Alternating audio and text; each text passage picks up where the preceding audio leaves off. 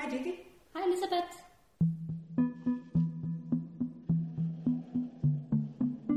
Det, I skal lytte til nu, er en dialog. En samtale om bevægelse i bevægelse. De to stemmer tilhører Elisabeth Skou Pedersen, underviser på Johan Borups Højskoles forfatterlinje, og Dicki Lakha, som underviser samme sted i arkitektur og kunst. Det er en samtale, der udfolder sig i byen. Til tider kører den helt bogstaveligt på skinner. Til tider afsøger den helt bogstaveligt den københavnske undergrund. Det er en lille rundrejse i København. Som det sker, når man taler sammen i byrummet, kan ordene samtidig drukne i larmen. Sådan går det også nogle gange her. Som lytter kan det være lidt forvirrende. Men faktisk er forvirring en slags grundprincip for den bevægelse, samtalen kredser om. I det her tilfælde skal I altså bare omfavne utydelighederne som en slags sonisk metalag. For det er selvfølgelig ikke en helt tilfældig rejse, de begiver sig ud på her. Eller det er det faktisk. Det forklarer Elisabeth og Dicki lige om lidt.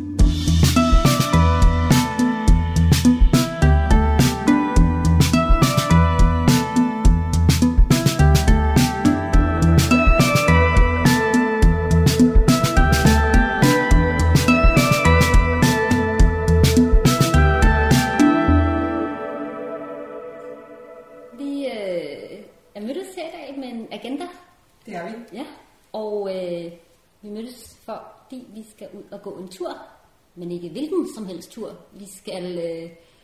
Vi skal ud og gå en tur, hvor vi har sat os for, at vi vil gerne opleve byen på en ny måde. Ja. Og vi har snakket om nogle forskellige metoder på en måde, hvordan kunne vi ligesom opnå, at vi fik en ny oplevelse af en by, vi egentlig godt kender. Og der kom du ind på situationisterne. Ja. Så det første, vi måske lige skal have på plads, det er, hvem eller hvad er situationisterne? Jamen, situationisterne, eller Situationistisk Internationale, som de egentlig hedder, var en kunstnerisk bevægelse i 50'erne og 60'erne, der sådan, ligesom rigtig mange andre ting i den periode var meget politisk motiveret og sådan en marxistisk inspiration, kapitalisme, kritisk hvad kan man sige, tænkning med ind i den måde, de tænkte kunsten på. Og en af de fremtrædende figurer i den her bevægelse var en franskmand, der hedder Guy Debord. Ikke Gitte Borg, men Guy Debord, altså G-Y, som Guy, det var hans fornavn. Og en anden fremtrædende situationist, som mange danskere vil kende, er sådan en som Asger Jorn. Han var også med i den her bevægelse og lavede nogle projekter sammen med Guy Debord. Og der er både sådan ligesom en hel masse tekster, manifester og teorier, der er skrevet inden for den her bevægelse, men de havde også en praksis, der ligesom udsprang af de her teorier, som blandt andet handlede om at gøre lidt om noget af det, vi gerne vil i dag, som handler om at se byrummet på en ny måde. Også de byrum, man kender godt i forvejen. Og det har de sådan ligesom en hel praksis omkring. Blandt andet noget, de kalder derive, som er sådan et ord, der tit bare ikke bliver oversat, altså bare bliver brugt på fransk, men på engelsk bliver det også nogle gange oversat til drift. Man kan sige, at det i en dansk kontekst, kan man sige, det handler lidt om at drive rundt i byen, men ikke på nogen totalt tilfældig måde, fordi at Guy Debord tænker også det her som sådan en slags videnskabelig metode til at undersøge byen og de atmosfære og sociale rum, der ligesom er i byen. Så det er altså sådan en gåturspraksis i virkeligheden. En særlig måde at gå på og opleve byen på. Ja, lige præcis, og det er ligesom det, vi har grebet fat i, det her derive udtryk eller begreb, som det her med at drive rundt i byen. Og der har vi tænkt over, hvordan vi kunne skabe den situation for os selv, og hengive os ligesom til at skærpe blikket på en anden måde. Og der har vi snakket om nogle forskellige ting, fordi de snakker jo også om, at det kan være et lille område, det kan være et stort område, det kan være det kan være et sted, altså indenfor også. Det behøver ikke nødvendigvis at være et byrum udenfor, men urbant i en eller anden forstand. Ja, altså det kunne være en banegård for eksempel, som jo er sådan et sted mellem indenfor og udenfor, men det kunne også være en hel by, man sætter sig for at undersøge. Så det kan være et meget lille sted, og det kan være et meget stort sted, men byen er ligesom grænsen for undersøgelsen. Det handler om det urbane rum, kan man sige. Ikke? Ja. Og vi skal prøve det her, og vi skal finde ud af, hvordan. Og vi har snakket om forskellige måder, vi kan gøre det på. Vi har blandt andet snakket om at lade din hund styre, hvor vi gik hen. Men vi kom lidt væk fra det igen. Fordi at den måske ville have en anden agenda på et eller andet måde. Det kan også være, at den gør lidt for meget til at fungere på en podcast. Ja. Men ja. Men altså det som Dicki Lakha er optaget af, det er, jeg har taget det her kort med, hvor du kan se resultatet af en af de sådan, deriver, de lavede rundt i Paris. Det kan du lige beskrive, hvor du ser på det her kort. Ja, jeg ser jo et kort på en måde. Jeg ser også noget, jeg vil beskrive som en collage. Altså, at det her kort er blevet klippet op i nogle mindre stykker. Jeg tror også, der er udeladt ret meget af kortet. Så man har for eksempel klippet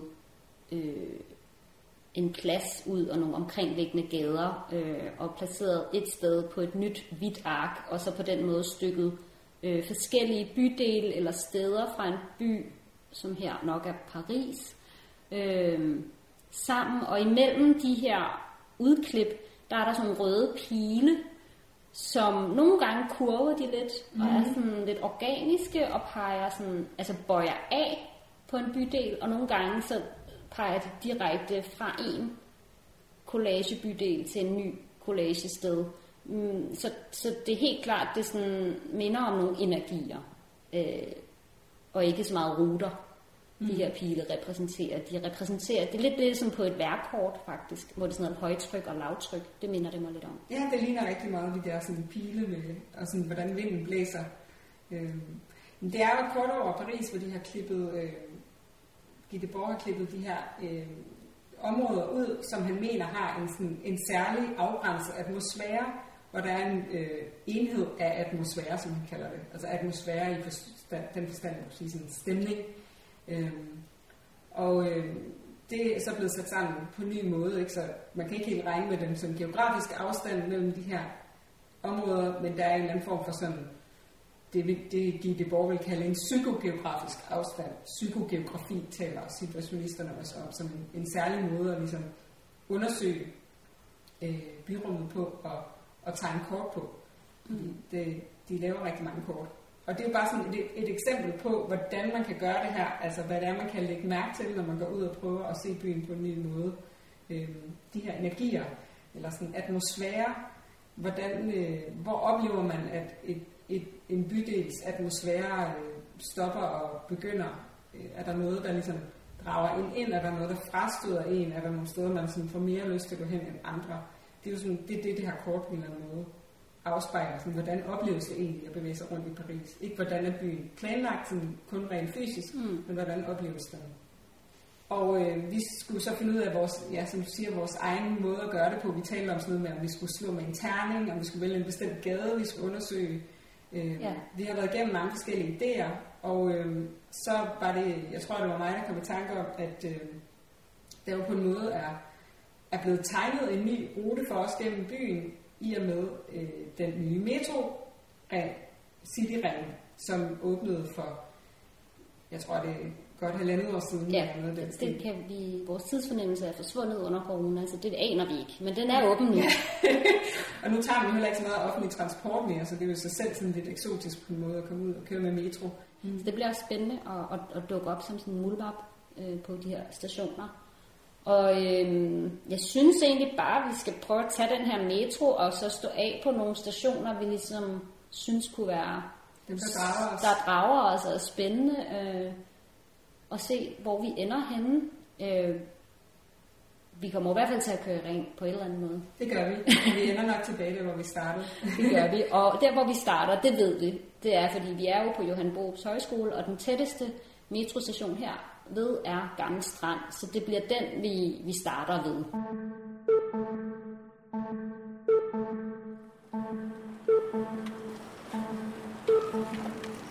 Ja, nu står vi her ved nedgangen til Gammel Strand metrostation.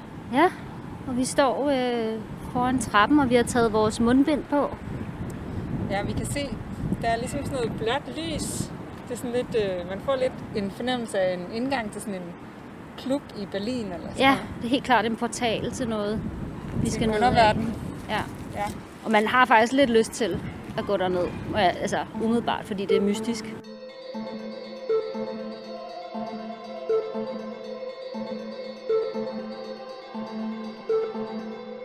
Og der er det der sådan helt lidt neonblå lys, og så er der sådan en lidt gullig lysstribe på hver side af selve rulletrappen ned ved fodhøjde.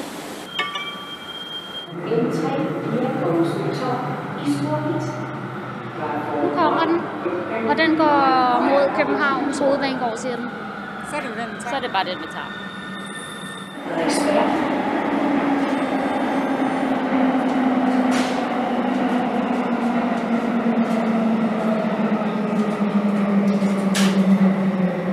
Der er også nogle pile, og dem har jeg lyst til at følge. Det synes jeg, vi gør. Det er jo helt oplagt, at der bliver vi nødt til at i stedet retning. Det gør vi. Så siger den, kom med mig. Ja. Nej, det er en meget lille rulletrappe. Hvor mange trin er der på den? Der er måske 7 trin. 7. Den tager vi. 1, 2, 3. Så. Det var det. Det var det. Flere pile. Okay. Så det første, vi ser, er en kæmpe Føtex, der ligesom har åben facade. Ja, og vi er indenfor i Frederiksberg Center nu. Vi er ikke kommet udenfor. Og så her lægger jeg mærke til, at på min højre hånd, der ser jeg et billede af en hyggepejs. Ja. Det får det faktisk lidt varmt, når jeg står her foran den her. Bag en butiksglasfacade. Og lad os se, hvad hører det her billede til for en butik? Det er simpelthen... Det er tøjeksperten. Det er tøjeksperten. Det havde jeg nok ikke gættet. Nej, det havde jeg altså heller ikke. Men det er sjovt, for nu vi taler om det her med, altså hvor får man lyst til at gå hen, så lægger jeg mærke til, at der er enormt mange sådan pile. Der er noget herovre, der står hold til højre, hold venligst 2 meter afstand. Det er jo helt klart, der er nogen, der har været ude for at gøre det endnu sværere at blive desorienteret og gå imod strømmen. Det er ikke så nemt at være en anarkistisk borger. Så er der nogle i gule veste, og der hvor er det? Hvor er det helt automatisk sådan, lad os komme væk fra dem. Ja, så de ser autoritære ud. Hvad har vi gjort galt? Hov, stå her. Nej, jeg skal stå her. Så kan du stå Dicki, og kigge ind i Følg, BR. Jeg kan stå og kigge ind, og nede på gulvet er der en lille Lego-udstilling, som sådan er bygget på gulvet, og den er bygget sådan lidt oven på et stykke tape, hvor der står hold afstand. Okay, så er der lige noget, jeg bliver draget af herovre. Det er Elgiganten, der ligner et loppemarked. Jeg lægger også mærke til, at der står en mand deroppe og kigger måske ned på os, måske på sin telefon. Helt vildt større. Det er svært. Plan 3 står der. Han står på plan 3, og det er som om, han har stillet sig hen, hvor der er en udsigt, men han har så valgt at kigge ned i sin telefon. Ja, lige præcis. I stedet for. Han har også valgt at tage sit mundbind ned. For at kigge på sin telefon. Ja, så han bedre kan kigge. Han minder mig lidt om de der piger, der er ude i lufthavnen, som står og kigger ud. Der er sådan en statue. Nå, altså ikke levende piger. De altid står i lufthavnen og kigger ud. Og de er scary. Kender dem scary. Godt. Er sådan lidt Venskabets Hotel, tvillingerne. Står altid og kigger ud. Hvad vil du sige det? Hvad for en stemning synes du, der er i det her der center? Der er en lidt søvnig stemning, synes jeg. Fordi størstedelen af butikkerne er lukket. Det vil sige, at der er rigtig mange lukkede facader. Altså der er mange af de her sådan carports rullegardins metalgitre, som er trukket ned, så du ikke kan se, hvad der er omme bagved. En meget sådan frastødende, det er i hvert fald en frastødende energi. Altså den skubber væk og siger, det er gået i stå her på en eller anden måde.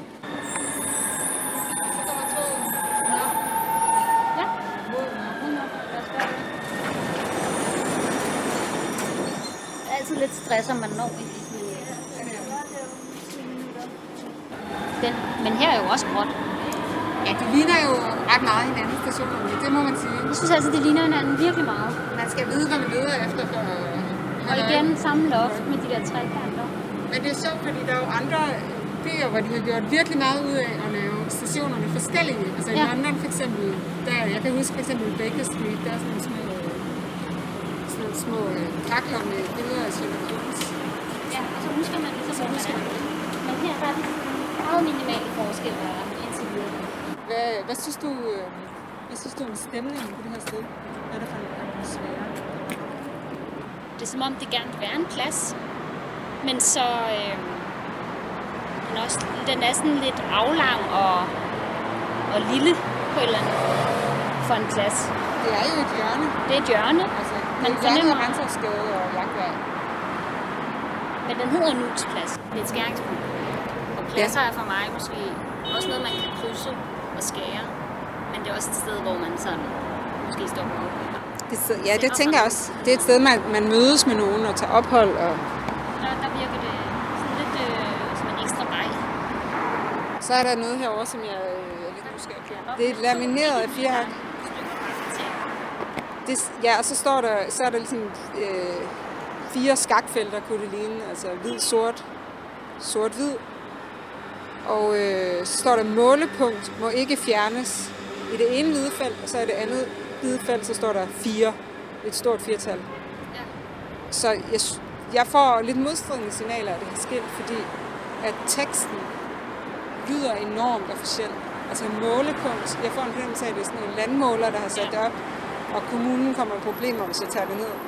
Men samtidig så altså selve skiltets æstetik. Det er meget hjemmelavet. Altså det er sådan sølvgaffertape. De er ikke lige lange, de der stykker tape. de er på ingen måde lige lange. Det er ikke engang tæt på det. De er heller ikke sat ordentligt fast. Lamineret, også lidt skævt. Og så er det sådan klistret fast her. Jeg føler, at der er nogen, der prøver at snyde mig til at tro, at de har mere autoritet, end de i virkeligheden har. Ja. Og jeg vakler et sted mellem landmåler og orienteringsløb, når jeg ser det. Ja. Undskyld, Dicki, men der er noget, der drager mig herovre. Helt vildt. Ja. Her har vi en drikkepost. Det er en meget sådan veldesignet drikkepost. Flot drikkepost med et stort klistermærke, hvor der står, at drikkeposten er lukket på grund af risiko for smittespredning. Oven på drikkeposten, der står der en Koskenkorva vodka. Og den er ikke helt tom. Der er faktisk sådan en femtedel tilbage. Et godt sådan almindeligt vandglas fyldt med vodka i. Måske er det vodka. Det kan vi jo ikke vide. Det siger flasken. Der føler jeg igen, at der ligesom er en autoritet, der taler til mig og siger, lad være med at drikke af denne drikkepost. Og så er der en anarkistisk stemme, der nudger mig for vodkaflasken og siger, drik af den her. Drik, du skal have brug for en vodka. Ja. Og den er faktisk, den er placeret sådan oven på den her drikkepost, som ligner sådan en kunstinstallation eller et eller andet. Ja. Er meget velplaceret. Så du vil ikke tage en tår? Altså, det er nok min den autoritære stemme, den taler alligevel højere. For mig er det mere sådan en hygiejnestemme. Ja, det er det.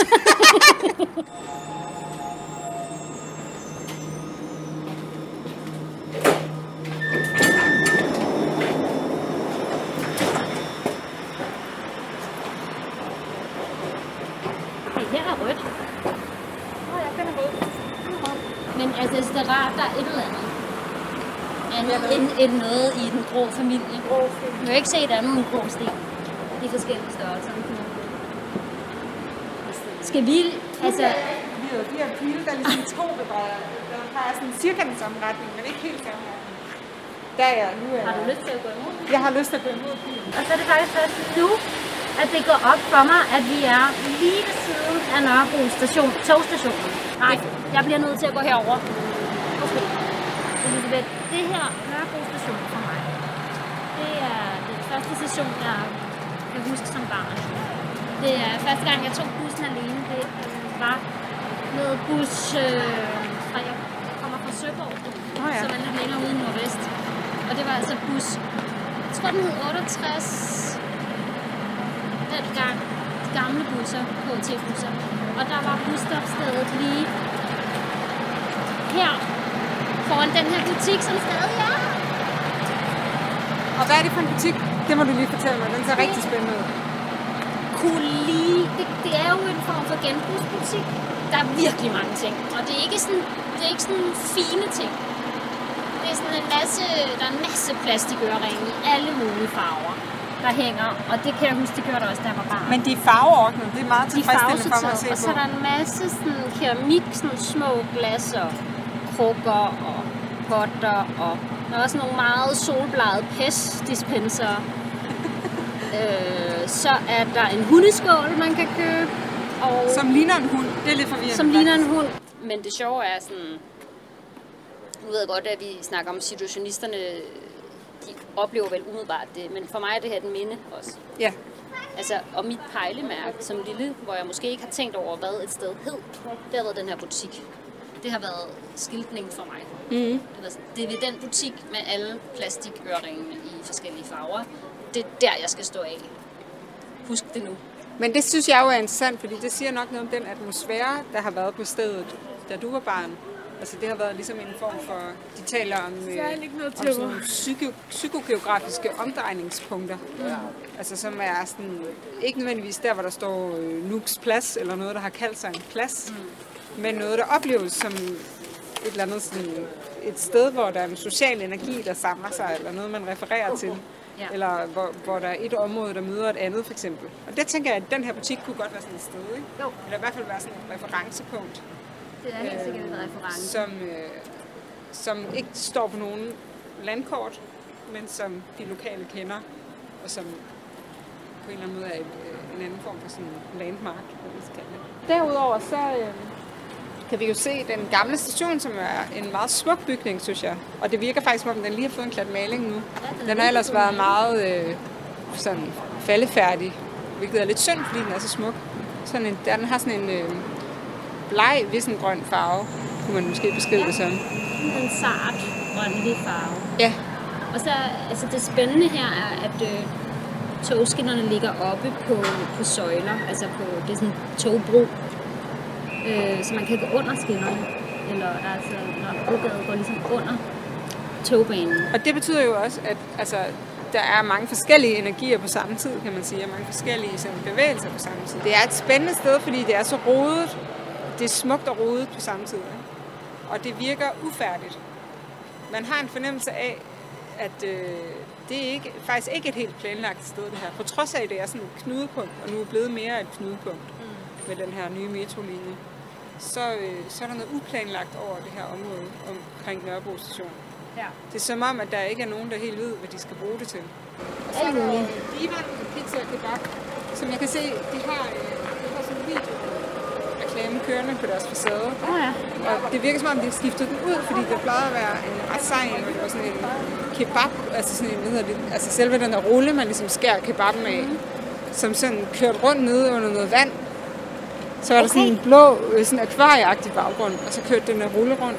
Så for mig sådan det her billede af pigen med brillerne, og så akvariekebab, og så sådan lyskryds, det giver sådan, der er virkelig sådan en samlet atmosfære for mig.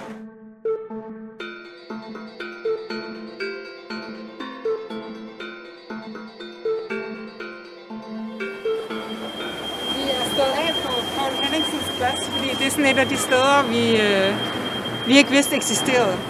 Er det ikke rigtigt? Vi vidste ikke, altså hvor er Poul Henningsens plads? Men så lagde jeg mærke til, at der sad 2 drenge inde i toget og talte sammen, og jeg hørte jo nærmest sige, jeg plejer bare at kalde det PHP. Jeg synes godt, vi kan ligesom være på kælenavn med stedet for at prøve at komme det lidt nærmere. Altså det gør man jo også. Altså, jeg husker i Berlin, så var der det kalder man bare for kotti. Ja, for eksempel. Sådan en lille diminutiv. Ja. Okay, nu. Jeg havde en fornemmelse af, at det var her, men nu er jeg i tvivl. Nu er vi kommet op af trapperne, og jeg er sådan helt... Jeg aner ikke, hvor jeg er henne. Det ved det simpelthen heller ikke. Jeg lægger mærke til, at der er, altså, at energien tipper rigtig meget her over mod Jagtvej og Østerbrogade. Når jeg så vender mig om og kigger ned mod stationen, hvor vi kommer fra, så er det ligesom en fuldstændig anderledes energi, jeg møder. Der er meget stille, der er ligesom en mur af ikke-handling. Så faktisk så føler jeg lige nu, at vi står i sådan en form for grænsezone.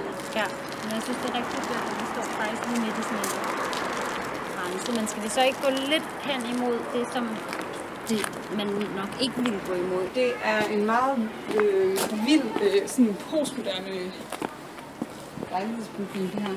Altså, der er ligesom sådan en lejlighedsbygning, kompleks, med sådan udvendige svalegange på. Det vil sige, for at komme ind i sin lejlighed, så skal man ligesom gå på ydersiden af bygningen, og så ligger en hoveddør ligesom ud til den her gangbro. Den nederste svalegang er pakket ind i sådan en blå skal. Altså, det er det, jeg vil kalde en 90'er blå. Det er en 90'er, og jeg tror også, at den her bygning er 90'er. Man kan 90'er. se det, det er verdens mindste vinduer. Og det var sådan noget energi. Okay. Besparende. Man tænkte, at så kunne man ligesom spare på byggerierne og at holde på varmen bedre end nu.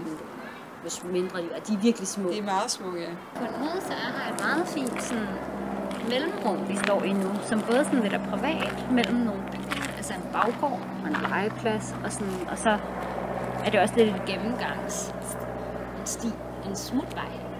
Ja, altså der er faktisk noget charmerende ved stedet også, synes jeg. Altså der er en lille smule sådan landsbyfølelse herinde, ikke? Fordi det er sådan, altså måske netop fordi bygningen er rundet og kantet på den der måde, den omkranser stedet, altså sådan omslutter. Ja.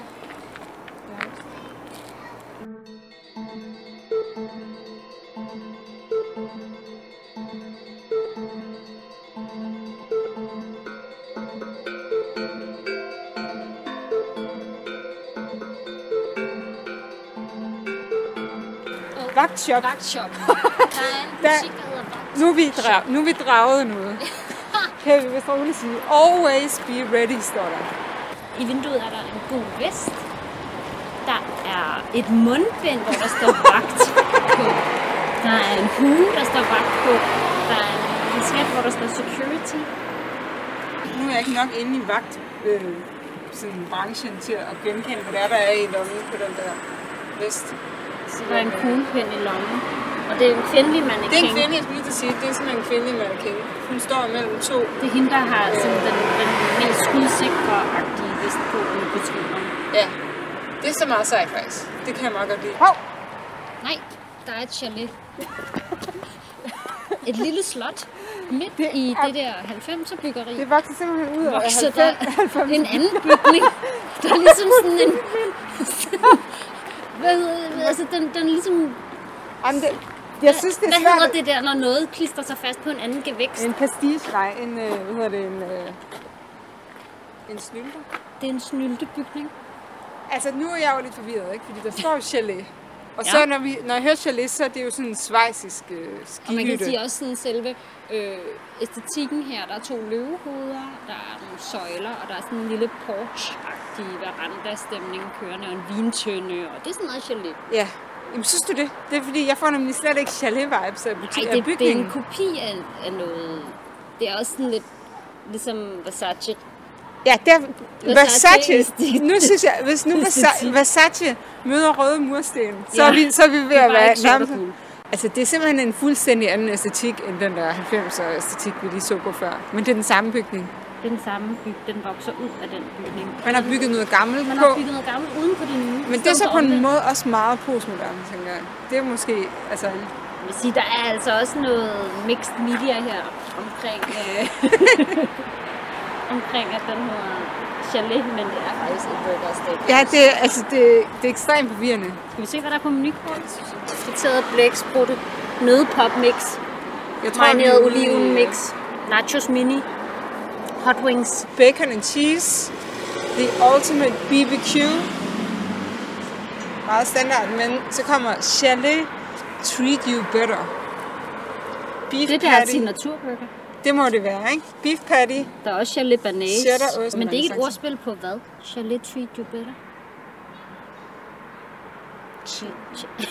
Kan du gennemskue? Nej, altså det er som om det skulle være et ordspil, og vi ikke forstår det. Måske men det er det ikke. Udtaler vi det forkert. Chalet. Nej, Chalet treat you better. Chalet, treat you better. Ej, jeg forstår den ikke.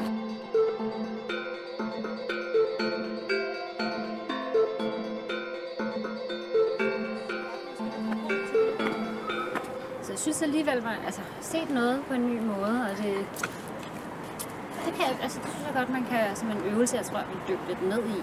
Ja. Give lidt mere tid. Helt klart, det ville være befordrende for den her øvelse, hvis det havde været sommer og godt vejr. Men på den anden side, så er der også noget med, at byen er så tom, som den er. Både fordi der er lockdown, men også fordi, at det er koldt. Og det tvinger jo en til ikke kun at lægge mærke til menneskene, der bor i byen, men også, hvad har de efterladt? Som for eksempel min personlige favorit for dagen, som var vodkaflasken på den corona-lukkede drikkepost. Jeg synes, metroen viser sig at være et godt middel til den her desorientering, som Dicki Lakha også taler om. Han bruger så eksempel med at tage taxaen et sted hen, og på en måde så gør metroen lidt det samme. Og så er det jo også meget fedt, fordi at vi jo bruger metroens enormt sådan styrede og planlagte og sådan abstrakte rum. Abstrakt, jeg mener bare sådan, som i den der rene cirkel, som de får tegnet op på kortet. Den bruger vi på en helt anden måde, ved at bruge den til at blive forvirret af. Hvor langt er der egentlig mellem de her steder, og hvad er det egentlig for nogle steder? Det kan være ligegyldigt ude i metroens verden. Der er det ligegyldigt, hvad der er ovenpå. Det er bare sådan en sådan totalt systematiseret underverden, hvor alt passer ind i sådan et perfekt sådan skematisk grafisk design. Men det er jo meget fedt at bruge den sådan meget abstrakte og planlægningsagtige måde at tænke byen på, til at opdage noget helt andet ved byen, som er det rodede og alle de forskellige modsatrettede bevægelser, og lade sig forvirre på en eller anden måde, lade sig desorientere gennem det allermest ordnede system, der ligger nede under jorden. Det kan jeg meget godt lide.